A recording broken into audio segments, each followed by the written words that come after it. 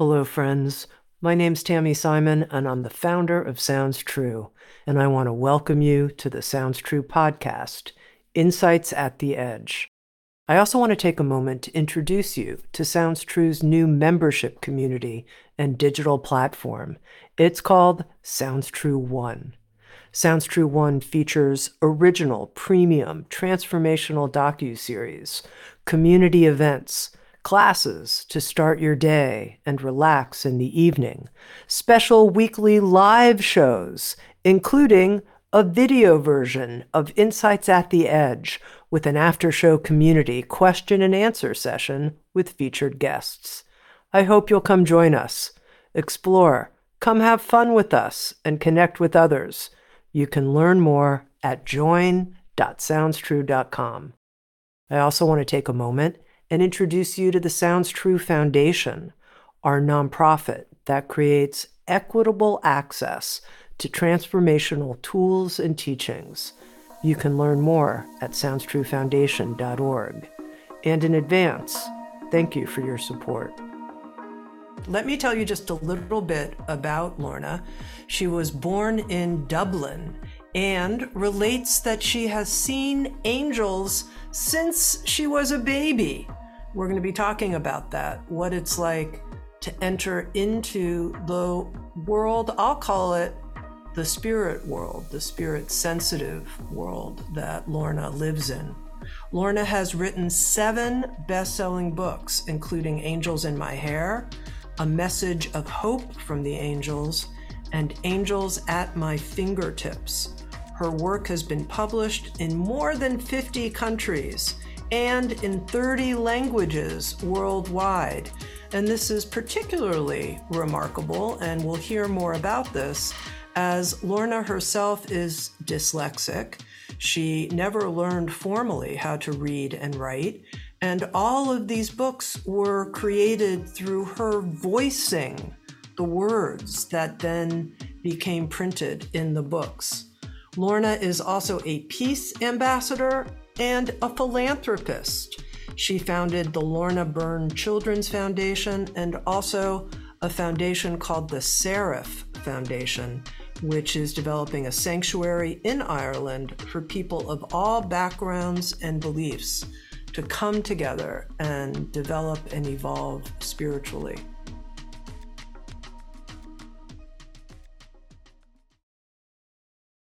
Lorna, welcome. I thank you so much for having me here, and I say welcome to all of your audience as well. And I hope they get inspired spiritually while we chat and talk together.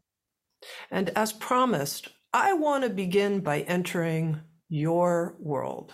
I think most of us live in predominantly a physical world, or maybe a mental world, an emotional world, but we don't necessarily live with what we might call spiritual sight.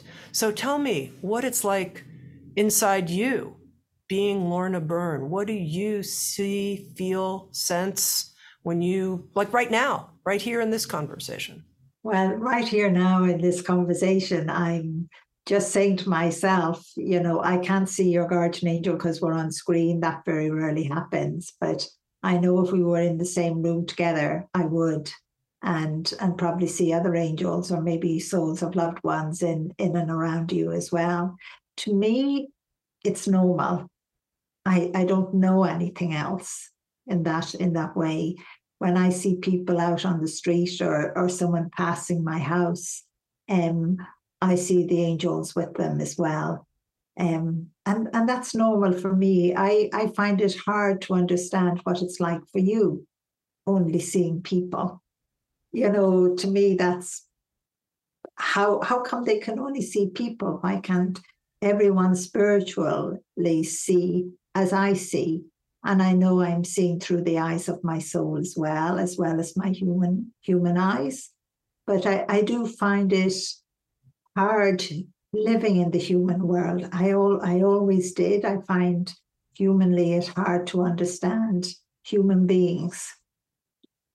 And I hope that's helping you. It's It's like, from the moment, I always say, from the moment I opened my eyes as an infant in the cot, seeing angels, but not knowing they were angels, and trying to reach up and touch them to play. It was only when maybe I was about 2.5 or 3, roughly, I can never guess exactly, when I was playing with my brother in front of the fire, and he had his back to the fire, and the fire was blazing, and he said, the fire doesn't bother him. So we were playing with little blocks my dad had made, little wooden blocks, and it was when our hands touched. That was the most exciting time. When our hands touched, it was like as if his hand went into mine or mine went into his, and it all sparkled. And I know I laughed because I felt such joy and such love, but it was at that moment the angels that were around us told me that my brother, who I believe my mom and dad could see him, I didn't realize he wasn't flesh and blood, that he had died before I was born, and that I must keep it a secret. I mustn't let anyone know that I see them or see the soul of my brother, and they were always reminding me of that. And at times, I still see him today. I still see my brother today. But at times when I was little and living in Old Kilmainham with my parents, my mom would be asleep in this big, huge chair in front of the fire. She'd just fall asleep. And then I would see my brother asleep in her arms, but he'd only be an infant. And you have to remember, I was so young, I didn't question anything. To me, that's normal. It's so normal. And I suppose I wouldn't change my life for anything, and even when I got older, they have taught me everything spiritually out in nature. I could go across the mountains and I'd come back safe, and they would be teaching me how to see. I think spiritually people have forgotten how to see. People only look at everything. I've often had people with me and, just maybe a small group, and, teach them how to see and not just to look, because we look, but we're not taking in everything we actually see. And I think it is that God and the angels just taught me how to see. Like every day I was at school, with them every single day, 24 hours a day, probably even when I'm sleeping. And I know it's the connection to my soul, that spark of light of God, and that's extremely powerful. We don't realize, how would I say that intertwining happen, between the human being and the soul. If we'd let it happen more, you would be able to see then all I see. There's so much, Lorna, in what you've already said. There's so much in what you've said, because I think for a lot of people who have lost loved ones, the thought, the potential that they could connect with their loved one in any kind of ongoing way is a huge longing that they have, and also a whole lot of disbelief. So here where you're talking about your little brother and you're saying that you still have a relationship with him, help us understand in the world of Lorna Byrne, what happens when people die? Where do they go? Is your little brother still young? Did he grow and evolve? Why didn't he cross over? Did he cross over? And you're meeting with his spirit. How do you see this? I suppose maybe that's a lot you've said there. Yes, I have. Sorry, I'm just trying to get out. There's a lot going on. Yeah. Yeah. Yes, my little brother, he died at 10 weeks and he did pass over. That's the incredible thing. You know, every soul does pass over. And I know humanly we use that word. It's like the soul becomes free from the human body. And I know I use the word heaven because that's the word that's used humanly, you know, in that way. But your loved one, what I say to every parent, you know, and anyone who has lost a loved one, you know, they're not dead.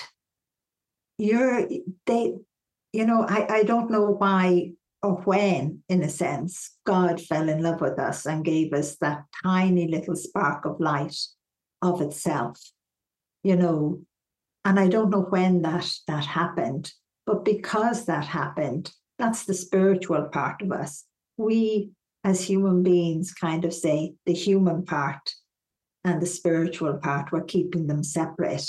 It's like let them come together, let them intertwine, you know, and I know like the soul of a loved one, and depending on how close you were with them in every way, you scent them when they're in and around you. You feel their presence, but you deny it because the world has been telling people for centuries, you know, you're crazy, you're mad, you know, in that way. But you do sense your loved one. I hear from so many people who would say, you know, that smell came into the house for a moment. I know my child was in and around me. You know, the toy that has been missing for so long appeared. And that's the soul of your child letting you know. Like it was when I told my mom after Angels in My Hair was written and published, you know, she she cried and she said, you know, I wish she had known that because he died at 10 weeks. And, you know, she was told negative things from the church as such, which was so sad, you know, because her child was so young. And even though he had got christened, it was like, you know, you're not allowed to talk about him anymore. Forget about it. You know, it never happened. And I suppose way back then in Ireland, he was buried in what was called, you know, the babies' burial ground, and that means loads of babies were children were buried there. You know, there wasn't something individually that you could go to. It's unmarked in that way. And she just said, even, you know, aunts and neighbors and all, nobody ever talks about a loved one that we have lost. And we should, because they're not dead. We just miss the human touch. But everyone will see their loved one when your time comes. But let that not be for a long, long time, because human life is precious. But you have a soul. It's like, you know, it's like acknowledging that spark of light that's inside you, that fills every part of you, and yet is, you know, out there as well in that way. And I know my voice is going a bit funny, so forgive that. But it's like, you know, it's to become conscious that you have a soul, become conscious that you have a guardian angel. You may call your guardian angel something else, but it's the one angel that is the gatekeeper of your soul and never leaves you. You know, and at the moment of death, what I have seen so many times, you know, even at a road accident, you know, the guardian angel, it's like, how can I describe it? I know when I say reach into the human body, that's not really it. But it's like the guardian angel straight away at that very moment, you know everything spiritually. If you never believed you had a soul, or you never believed in angels or God, or, you know, or anything, you know at that very second, you know, when your human body dies, that you are a spiritual being. You know everything. And I know that is incredible. But why don't we as human beings start to accept before that happens and discover so much more? Start to be able to see, and even to be able to see the soul of a loved one, even your child. Like my mom had said, sometimes when just as she would wake in that chair, she would feel there was something in her arms. It's to acknowledge it. And I think spiritually we're still very afraid, and yet we're so open, we're so hungry, we're so thirsty. We want to know more. And maybe I shouldn't say any more and let you say something now. Sure. I don't even know if Well, I answered all the question. There's so much to talk about, Lorna, and a couple times you've pointed to this idea that as humans, we can further, quote unquote, intertwine with our soul nature. How do we do that from your perspective? To me, it's very simple. But I think humanly, we think it's a huge process. And what makes it so simple, it is actually just starting to acknowledge, and casting away fear and doubt. It's like, you don't love yourself, because you've been maybe told from the time you were a child, that's not good enough. You've been run down maybe in your job, you're being told nothing will happen for you, through friends and family. So we lose that connection with our soul because we, in a sense, we're not loving ourselves. And to me, the only way I can say is that, acknowledge you have a soul and realize that your soul is pure love. It can't be contaminated. The world has been telling you for I don't know how long that your soul can be contaminated. It can't, and it's like reach in and, in a sense, allow yourself to touch it and know that you're pure love, and know in a sense that, how would I say this? Love yourself. I often tell people, go and give yourself a hug and say, well done. Don't try to be someone else, because you are unique and perfect. You are who you are meant to be. Like I'm severely dyslexic. I was an outcast, humanly, but not by the angels. I've had incredible teachers. They have taught me everything I know. And even today, don't give me a book to read. I can't read it. You're wasting your time, or say, here, do this. I can't. I never try. One thing God and the angels taught me is never to try to be anyone else, just be you. And love is a huge part of the word we use, spirituality, of that intertwining, of the body and soul coming together. I would say like a plait in that way.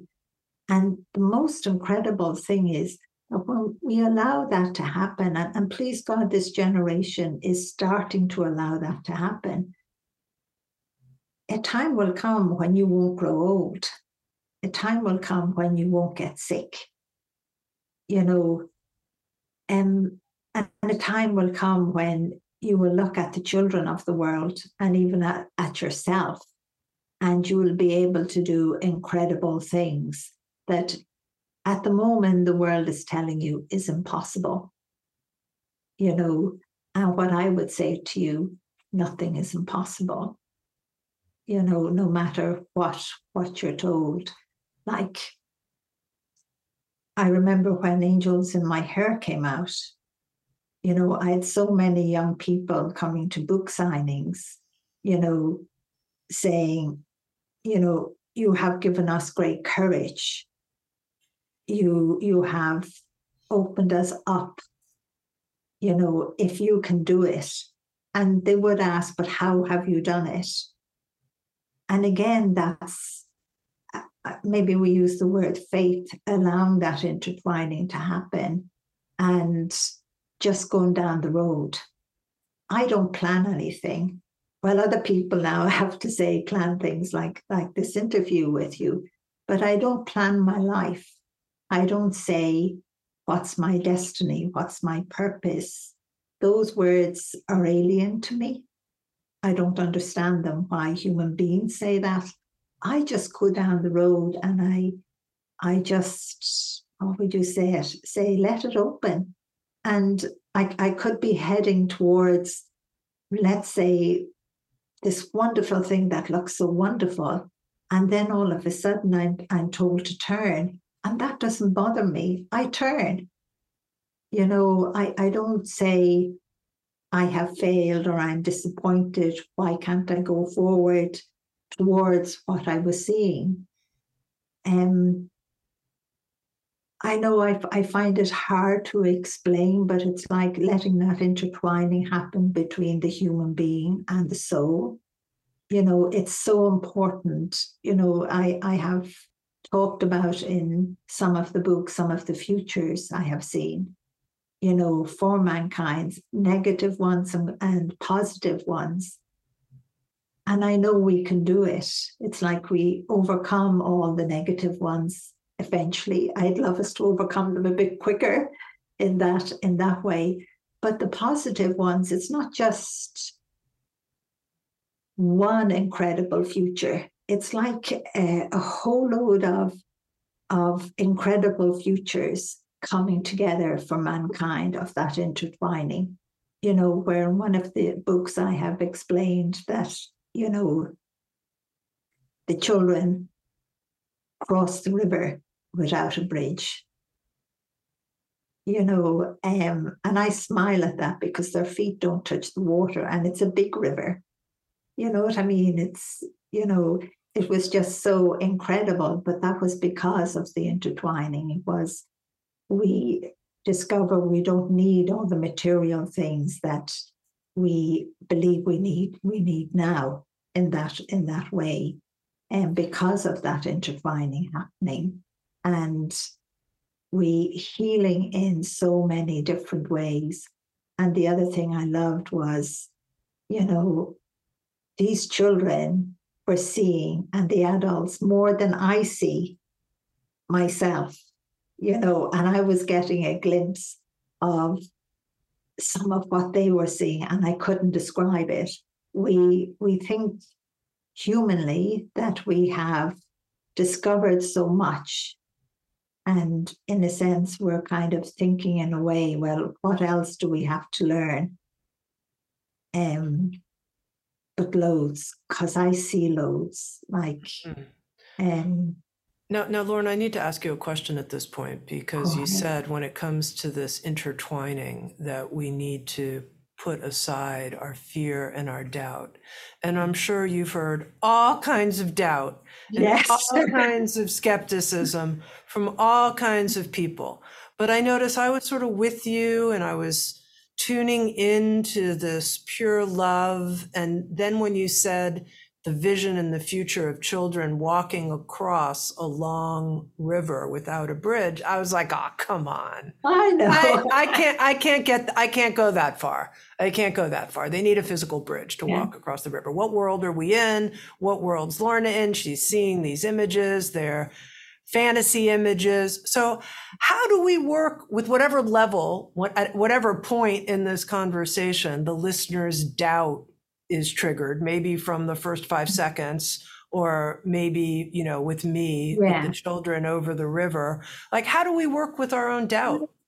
I think one of the things that everyone has to say to themselves, you know, what have you got to lose? Nothing. By giving yourself the chance to discover, to believe, no matter where you are in life. You know, and that's a hard one because millions of people have doubts, as you say, and they would say, oh, you're crazy, that's silly. But I have met many scientists, you know, over the years, and they would come to me and they would say, Lorna, we've read your books, and maybe you'll even found this doubtful, because now that I think of it, they would say to me, you're right. but I don't know what they were seeing in the books. And they would say, we can't say anything because we would lose our credibility. But I always remember one scientist saying to me, Lorna, if another scientist turns around and says to you, that's impossible, then that scientist is not a scientist, because everything is possible. It's a huge question I can't answer in that way. I think it's a step every human being takes, and what would I say? At the moment, I am working with a scientist, and we're kind of co-writing together about his theories of what he understands now on the spiritual side, and what he believes what I'm seeing in that way, and that communication.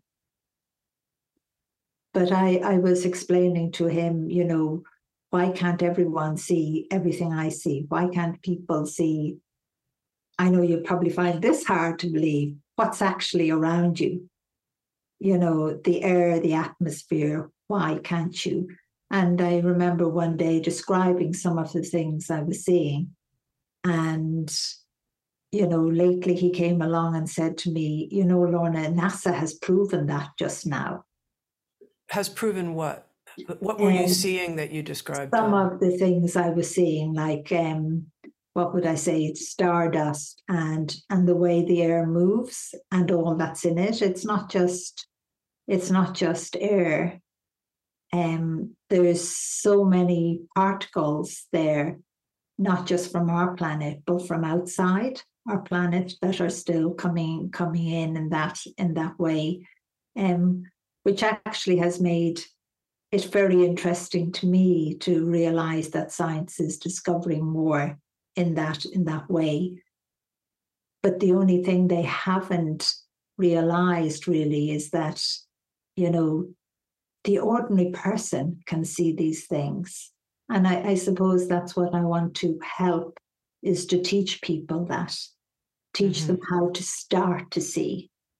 I know I did have a group of people from America there a while ago, and the weather was cold here in Ireland, and I was teaching them how to see and not to look, and they found it amazing. I just brought them out into the garden, and I asked them to pick something, and I stood with them and worked with them and told them not just to look but to see.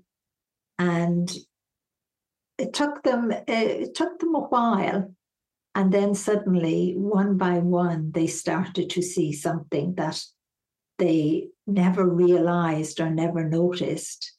It was like as if the flower, the leaf, or the stone, became more visible, became more translucent, became more full of light. In a sense, I always remember one lady saying, "This is alive. I can see it's alive," in that way. But children are great. I often watch children sometimes when I'm out walking, especially in the summertime, and they're out with their parents and they're looking at something, but I know they're seeing, because of what I see them do with the plants. Sometimes you would see a child, blow in the direction they're close to something, and they would be blowing, and I would see the energy of the plant moving, the colors changing. And sometimes I would notice that the child will, give a little giggle, in that way, and then run off, because a young child, it's natural. It's only when, adults come along and change that and tell them, sorry, child, you only imagined that in that way. Yeah, I would have lots of people that would say I'm crazy, but it doesn't matter when you help someone, or you change someone's life for the better, or you give them hope, you give them belief in mankind again, that they want to become conscious of their soul, and they want that love. They want to feel that love of their soul, and they want to share it. And the one thing I love about our soul, it is pure love. It's that light, it's pure love. But you could, I'd say, imagine, a jug full of milk, because it's white. And you're pouring it out. And then when you lift it back up again, it's still full to the brim. You can never, we're kind of afraid, to allow that love out from our soul. We kind of, in a sense, keep it imprisoned because the human part of us tell us it's wrong. You will get hurt. You can't love that person. You can't be kind to that person. You can't have empathy. Like nowadays, we're in schools now all over the world. I have to smile. We may not call it spirituality. We may not use those words, but now in schools, we're starting to teach children about love, about compassion, about hope, about, that empathy for each other. And they're things you can't buy. They're part of the spiritual side of us. They're not for sale. And in a sense, it's like we became hard and cold because we humanly believed that it was all about the material things. But you can have all the material things in the world and be sad and depressed and feeling, life is not worth living because you feel no one loves you or cares for you in any way, or you haven't been shown love from the time you were a child in the way that you feel you should be. So you haven't allowed yourself to show that love and compassion. And it could be just, that smile you give someone, you don't know that when you're out walking or you're opening a door and you smile at someone, you may have just saved their life, spiritually, because you smiled, you gave them hope, I better not keep talking. Let you say something. Yes, well, there is quite a lot actually I'd like to talk with you about. But one thing I'd like to know is if you were to describe to me what this pure love feels like in your experience. What does it feel like? Give me words for it. I'm going to have to search for words. I don't find it overwhelming anymore. It's like I have learned how to, what would you say? I don't know whether you say soak it up, allow it to be part of me in that way. And I just give it out because I know there is no end to it, and to me, if letting the love of my soul free, taking those chains that humanly we put around our soul away and allow ourselves, it's like, it's hard to describe, but you're a different person. Maybe if I was educated by the world, by human beings, I would be different, but I wasn't. And from the very beginning, one thing the angels would always say, and I understand the words, but I find it hard to put that emotion that you're asking for it, that explanation. They would say to me, they know no better. And in them saying that to me actually just makes me love more. I don't put barriers up. I don't say that person is not worth it. You don't help them because of whatever it is. I can't do that. It's like that's gone from me humanly. I can only love every human being, and I don't care, what someone else might say about them in the world. It's like, I don't know what you're talking about, because I see this beautiful, incredible human being, no matter what they may have done or you think they have done.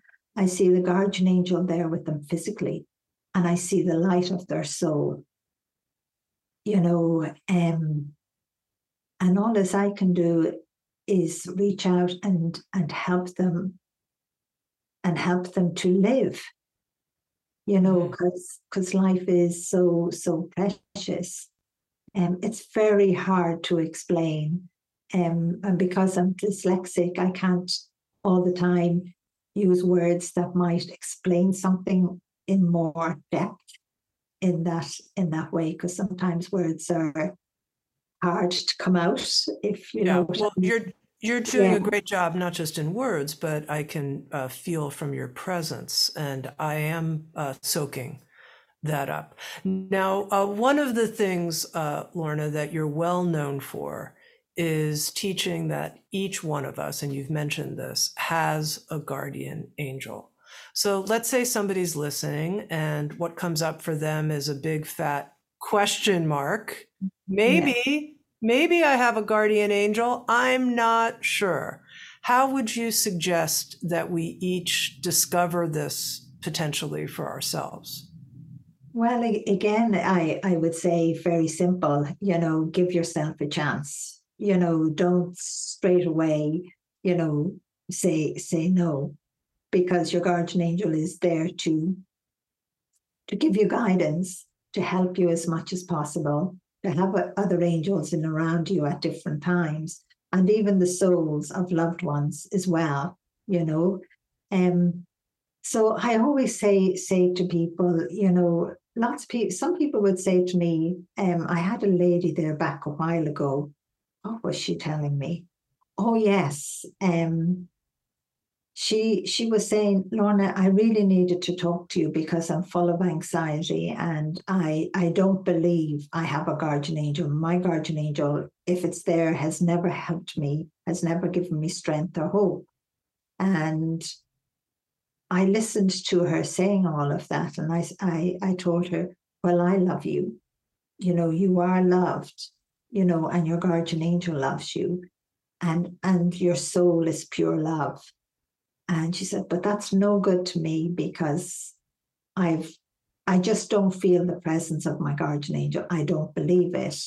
I have even asked my guardian angel to give me a sign, and my guardian angel has never. And I just smiled at her because she was after getting the biggest sign, but she didn't realize it. And that was that, we have thousands of people coming in and asking to talk to me for a few minutes, or 20 minutes or a half an hour. And my daughter just picks them randomly. And she was picked. What a bigger sign do you need than that? And it was like as if all of a sudden she realized for the first time. And I would say to people, just ask your guardian angel to help you and see how you get through the day. Every time you are having a difficulty or you're feeling nervous or anxious, just ask it to help, to give you that strength, to give you that courage to turn whatever fear you have into strength, and ask your guardian angel for a sign as well, and something simple, like sometimes somebody would say to me, I have asked for, to win the lotto or, some big, huge prize, and they would say it has never happened. But I always say maybe ask for a flower or a feather, something small, or maybe ask for, someone that you have been maybe thinking of that has been in your mind. Maybe they stopped talking to you for some reason, you fell out with them.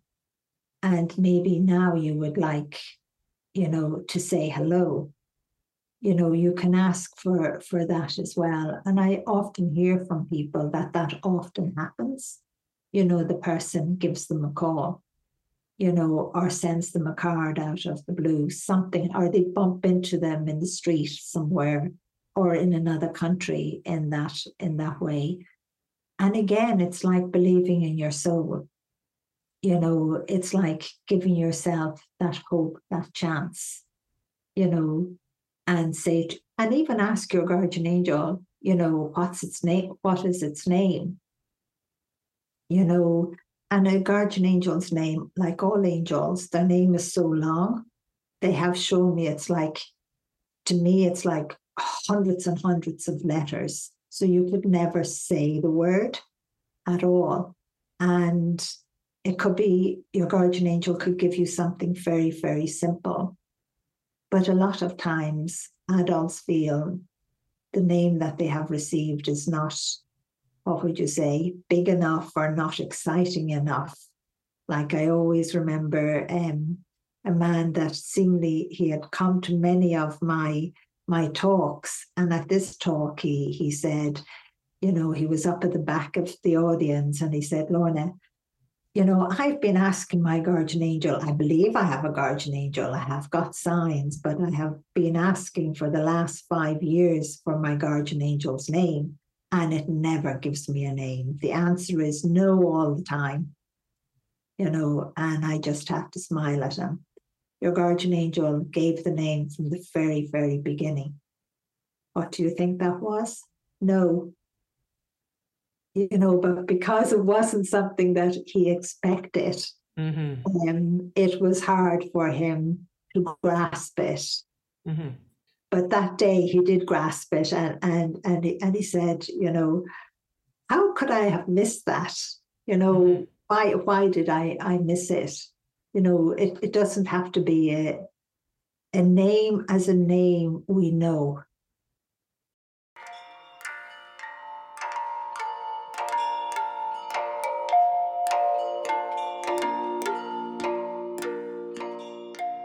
You're listening to Insights at the Edge. We know that practicing mindfulness can help reduce stress and cultivate deep, embodied well-being. But what about its value in dealing with physical pain and suffering? Jon Kabat-Zinn's new book, Mindfulness Meditation for Pain Relief, guides us through a series of evidence-based practices that anyone can apply gently and effectively to address even the most intense forms of pain. This supportive guide, filled with soothing images, includes instruction in mindful breathing, working with intense sensations, and befriending thoughts and emotions.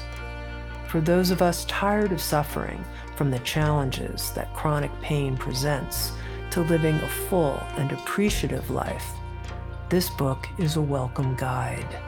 You can find Mindfulness Meditation for Pain Relief at SoundsTrue.com or anywhere books are sold.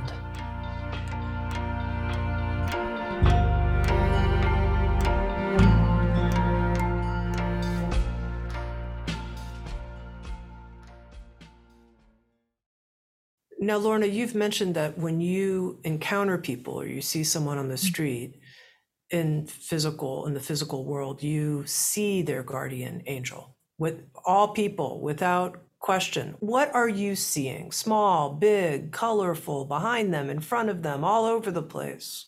What I'm seeing, I suppose I better explain to you. When I was a child, I used to find it, a bit much in that way, seeing a guardian angel in its full glory, as I call it, giving its full appearance, and other angels in and around at the same time. So they changed it in that I would just see the light of the guardian angel, but not see the physical appearance unless there was something amiss, and then it's like angels are light, but then within that light, the angel would give an appearance. And angels are neither male nor female. And that's one thing I love about them. A guardian angel can give a female appearance. And I could meet my friend again a few months later, and this day it's giving a male appearance. It has opened up because of something that is wrong to tell me. But I would never tell the person that I know, because you have to be very careful and very, very gentle. I always remember when on more than one occasion, one of I remember particularly, which moved me so much, was a little girl with her parents and her mom and dad. One was holding one hand of the daughter and their daughter was in the middle, and they were having fun going down the street, and I could see the light of the guardian angel behind each of them.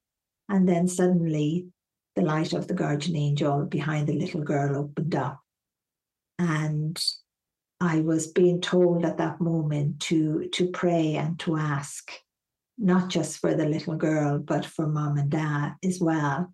I was told the little girl was actually sick, and God might be taking her home to heaven.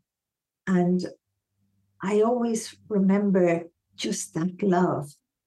It was like the love of her guardian angel, but the love of the parents as well. They were so open spiritually to, how would I say it?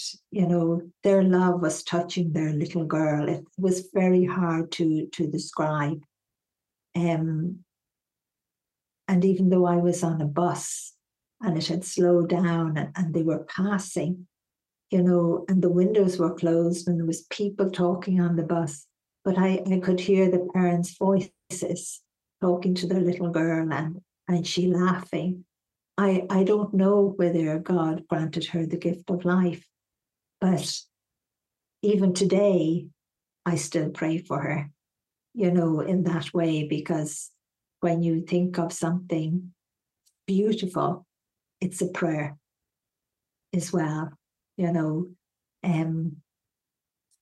Sometimes it's hard when I'm shown something, when I'm asked to pray or to pass them by, or in a sense, to sit down or to say hello. And that has happened millions of times.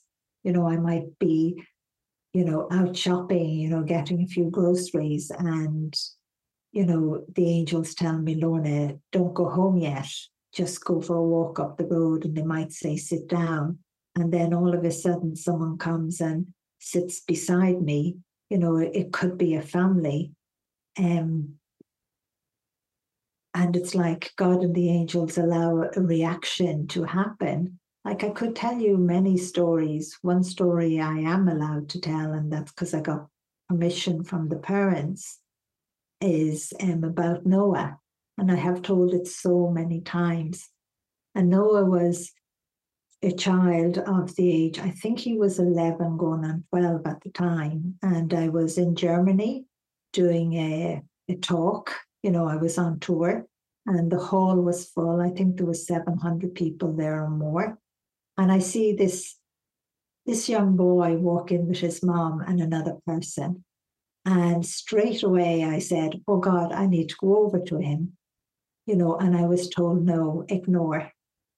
And I was, because of what I saw, I was a bit shocked that God had said, ignore. The angel said, ignore. But when the talk, I gave the talk, the interview, and then it came to questions and answers. And, loads of people asked questions and I answered them. And then suddenly this little boy stood up and everything changed. You could have heard a pin drop. You couldn't even hear anyone, clear their throat. No one sneezed, no one coughed, not even a piece of paper ruffled or anything like that. Because when he stood up, it's like the whole audience had eyes on him. And it was like as if for the first time they see this child. And how they didn't see him before, to me, is a miracle, because this child was wired up. He was connected to a machine. He had this kind of special, how would you call it? Like, it looked like wire hat, but I don't think it was, with things connected. And he had a tube in him as well. And he stood there and And he just said, Lorna, I want to tell you, my guardian angel is my best friend. And I knew then, he would have something else, but he said, I have no question. And then he said, Lorna, could you ask God for the gift of life? And it was like as if even the stillness and the silence and the love that was in that room, even grew more, because it was like the whole audience suddenly realized this child doesn't have the gift of life, but they have. I think that's something we all forget, that we have the gift of life. And of course, this young boy and his whole family, spent time with us. That's what I do as well. I don't advertise it. But I remember the parents telling me on umpteen occasions, the doctors didn't realize or couldn't figure out how this young boy got an extra 2 years. And he had a great time. And of course, I give out to God for taking him home to heaven. But in the sanctuary here in Thomastown, we have this beautiful tree that had all this ivy out of it, and we had taken a photograph of Noah swinging out of the ivy around the tree, just enjoying himself and just seeing that joy and that love. And now we call that tree Noah's tree. It's in honor of Noah. So there's it's to love and see where you can help, see where you don't judge. We need to stop judging. We need to allow that love that we have locked away inside of us, our soul, allow it to be free, allow us to intertwine the human body and the soul and become the most incredible spiritual beings that we are, partly human and partly spiritual, not having the human here and the spiritual here. Let's come together. One of the questions I have for you about our relationship, whether it's to our guardian angel or just angels in general, is you write about how we can ask for help, how they want to help us. They're standing by, ready to go. They just need, and yet it seems sometimes angels swoop in and help us, whether we ask or not. And other times we ask and we don't get any help. It seems that way from the outside, from my experience, at least. I've heard some incredible stories from people who didn't ask for any help, but whose lives seemed to be saved. Some angelic force took the steering wheel, something like that. I've heard stories people tell them. And I think and then I've heard other stories from people who have prayed so hard and nothing came, nothing. And so I'm curious what your view is of this. What way will I put that? The thing is, we have to remember, you don't have to remember, that's your choice, that's your free will. But you are a human being and a spiritual being. And at the moment of conception, the soul came at that moment, and so did your guardian angel. And I know lots of people would say, they never asked. But I know we do ask spiritually, when we are born, because a baby is pure love. It hasn't been contaminated in any way. And we have to, I ask for millions of people around the world. I pray and ask for the help for millions of people that I don't even know. I don't even know their names. That's why I would say to people, you can pray and ask for your family and your friends and those but would you do it for a stranger as well? So I believe that that's what is happening all of the time. Someone is already asking on behalf. And I know then you have where people say, I've been praying and I've been praying all the time and nothing has changed. And that can be hard to understand. But it's like one student said to me one day, Lorna, I've been praying to my guardian angel and telling my guardian angel, and they were saying as well, I believe my guardian angel will let me pass my exams, and I smiled at this young lady on this particular occasion. And I said, you have to remember one thing as well. You've got to do your work.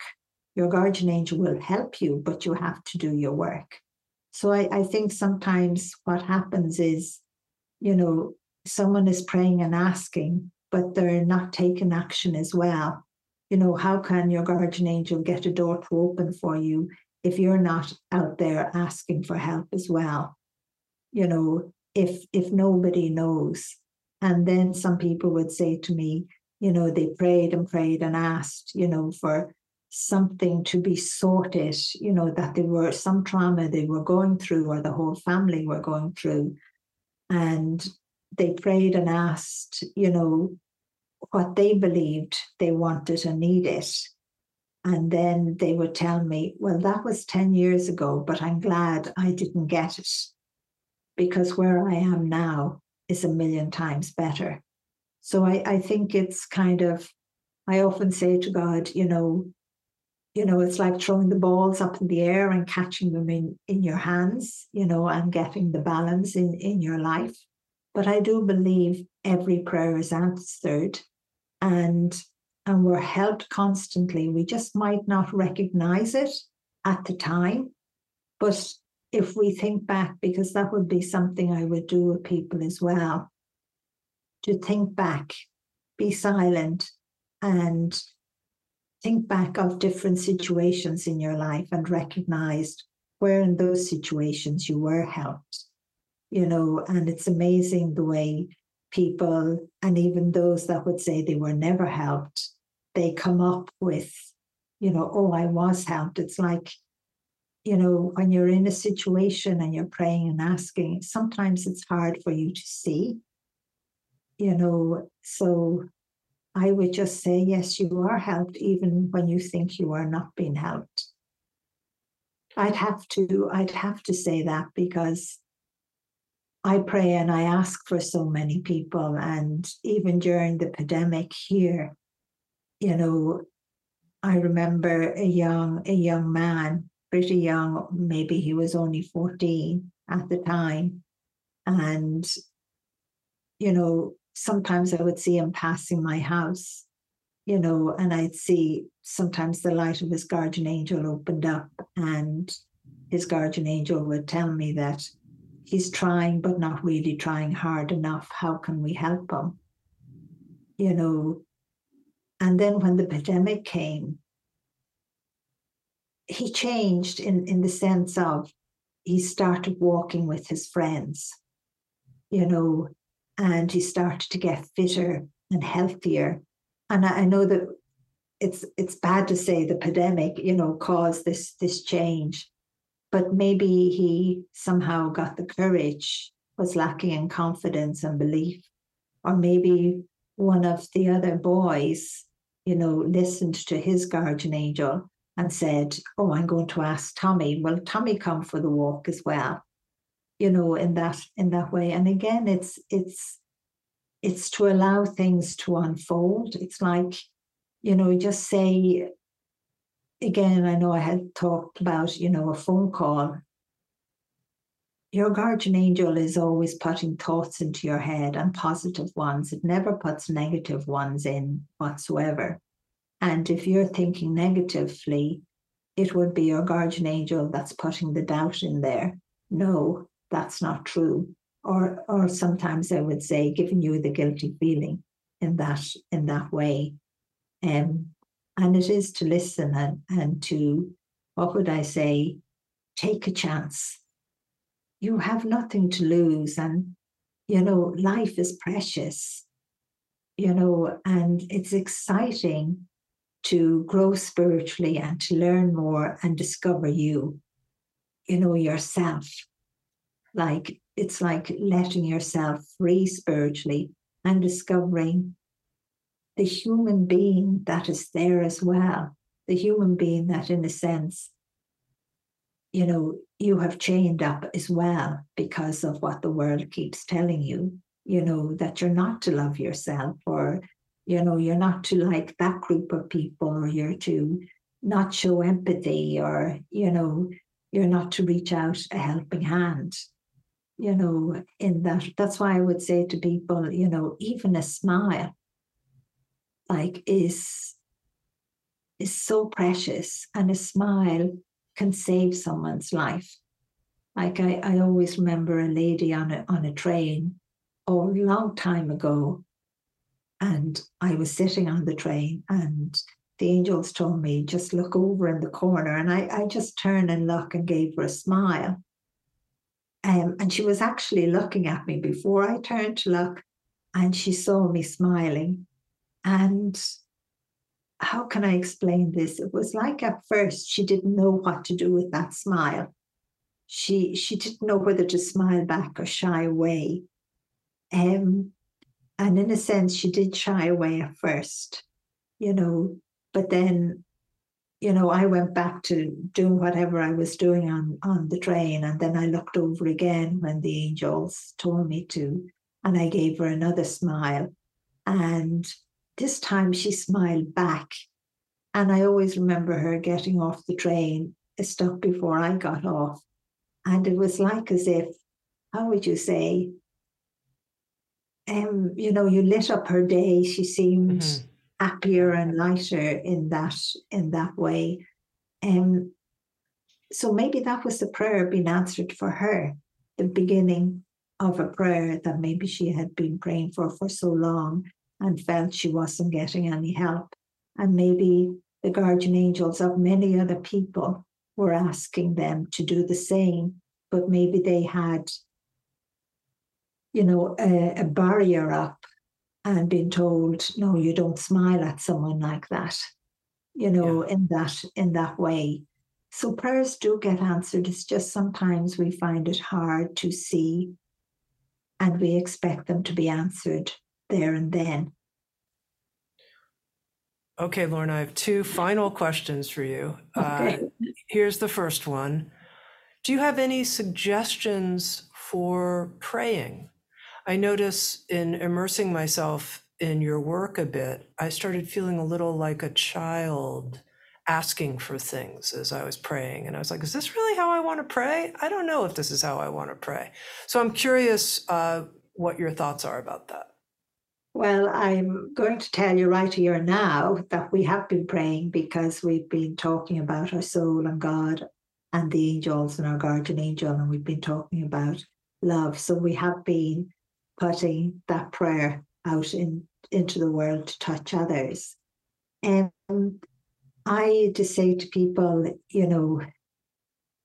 if you can, even for 1 second, your prayer is just a word, but you're saying it from every part of your being, from your soul, every part of you in that way. And if you want to pray as you sing, just say you're happy and you're singing a song, but you're singing it with joy and love. That's a prayer. Meditation is a prayer. It's like, one word crying out for help, asking for someone else, asking for yourself. And I love the way you felt you were a child. I think that's absolutely, how would I say, a spiritual connection you are being given, because we are all, even though we think we're adults, by the way, we're not, we're all children. And I love spiritually the way you had said that suddenly you felt you were a child. We are spiritually so innocent, and we have so many questions. One thing that I have learned is that, when you ask one question, there's still a million questions to that one question, and there's still a million answers to that over and over again and again. But spiritually, it's just like acknowledging that we are not just a human being, we're a spiritual being. We have that soul, and you don't die. Like, you live. And I know people find that crazy, or in a sense, the children walking across the river without a bridge and so many other things. But all these things are possible as we grow spiritually, because you become lighter. That's the only way. You are light. Your body is translucent. Everything is. Literally everything on this planet is translucent. I think that's the right word I'm using. Yes, it is. One thing that God and the angels have always taught me, and that is one big word from the time I was a little child. Everything is beyond our comprehension. No matter how many questions it's like until that happens, and then we know everything, and then it's like, our eyes are open. You're not just seeing through your human eyes, you're seeing through the eyes of your soul as well. It's like, they're looking out in that way. And I don't even know if that's answering your question either, but it's like, in one sense, medically, I'm not meant to be here. So I have partly intertwined, not fully, but partly, because I'm still here. And I give out to God about that, because I know God is real. I know, how would I say, I can't wait. And my children would give out to me. They'd say, Mom, you're not to go. And I would say, well, I don't mind when God takes me. I know you will all be all right. I know I mightn't be able to hug you with flesh and blood, but I'd still be able to hug you, and I would always help you to feel me as well. We don't die. And it's like, when that intertwining comes again with the human being and the body, there is no such thing as death, in the sense of human. But there is no such thing as death, even now. But we're all connected spiritually. So it's like, when one person takes their life before their time, we all feel it, even though we mightn't be aware of it, but it does affect us, because it's a soul that humanly was made to leave before its time. And the soul doesn't need to learn anything at all. It's the human being that is learning. I hope that's okay. I hope I didn't. Lorna, you said it well when you said one question leads to an answer, and then a million more questions and a million more answers. That's true. And I'm just going to ask you, as part of this conversation, at least one final question, which is that you said that the angels have shown you possibilities of the future, positive possibilities, and also calamitous, difficult possibilities for humanity. And I think a lot of us are trying to get a sense of where we are right now as a human species in its evolutionary journey, and how much pressure we feel under, and the sense of crisis in our time. And I wonder if briefly you could just share how you see this period of time right now that we're in as a species, from what the angels have shown you. Another big question. I have to smile. We are in a time of change, and it is, in a sense, we have to make these choices. But it's not just in time of change of the human being, it's in time of change of growing more spiritually. It's both. I do know that we can get through all these crises. And I would say God wouldn't have me here. He would have taken me home by now. So I know we can get through all of this. But I think, we have to, I think human beings are finding it hard to accept change. But we all have the choice, and we shouldn't be afraid. And we should, in a sense, allow ourselves to just open that other little bit more, even the tiniest bit more spiritually, and accepting you have a soul, accepting that you're not just a human being, and not being fearful and afraid of positive changes. And again, we have to, I'm afraid it's not just up to one person to make these changes or to decide these changes, because even all the leaders of the world and the governments, to them it's a change as well, and they're finding it hard. Which way should we go? So in a sense, we all have to help. So even spiritually and humanly, we have to take away the fear as much as possible and put the light in there, and ask and guide our leaders and governments to make the right decisions for everyone, for the planet, for nature, and for mankind as well. And I know we can do it, because I have seen incredible futures. So we can do it. And it's like each of us individually start within our lives. So it's like, don't be condemning all the time. I always say, if you see someone being hurt, reach out and help them. Don't be worried about what other people think of you, because that won't bring change. It's like the more people see of kindness, of empathy, of love and hope, and even, governments and leaders, seeing that in their people, that will help us to make the positive changes that we need to make. And I believe we can. I wouldn't be here. Like, what has God got me doing here if that's not going to happen? Like, it's incredible what God has me doing already, and it's a miracle in the sense of how everything has turned out right up to this moment. And grant you, the pandemic is something that I was shown, and I never thought I would be here for it, but I am here for it, and we're getting through it.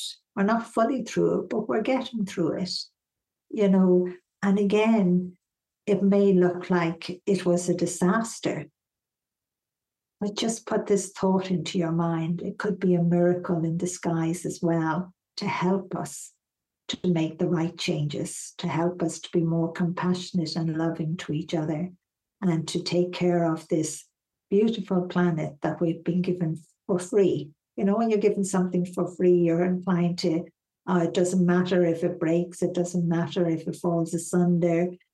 I know we can do it. That's what I will say. I know we can do it. You're a human being, but you're a spiritual being. And you have this incredible soul. And you have a guardian angel, the one angel that never leaves you for 1 second and loves you unconditionally, no matter what.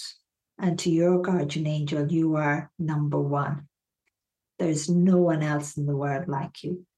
And that's true for every human being. We are all different, and there is no one else in the world like you or like me or like anyone else out there. And it is, in a sense, to allow that intertwining and be you. Don't be trying to be anyone else. Be you. Lorna, thank you so much. I'm so glad that I, along with the Sounds True audience, had this chance to experience you in your physical form with your voice and presence, and to feel your outpouring of love. Thank you so very much. And thank you so very much as well. And thank you for having me on your show. And thank you, and blessings to all of your audience.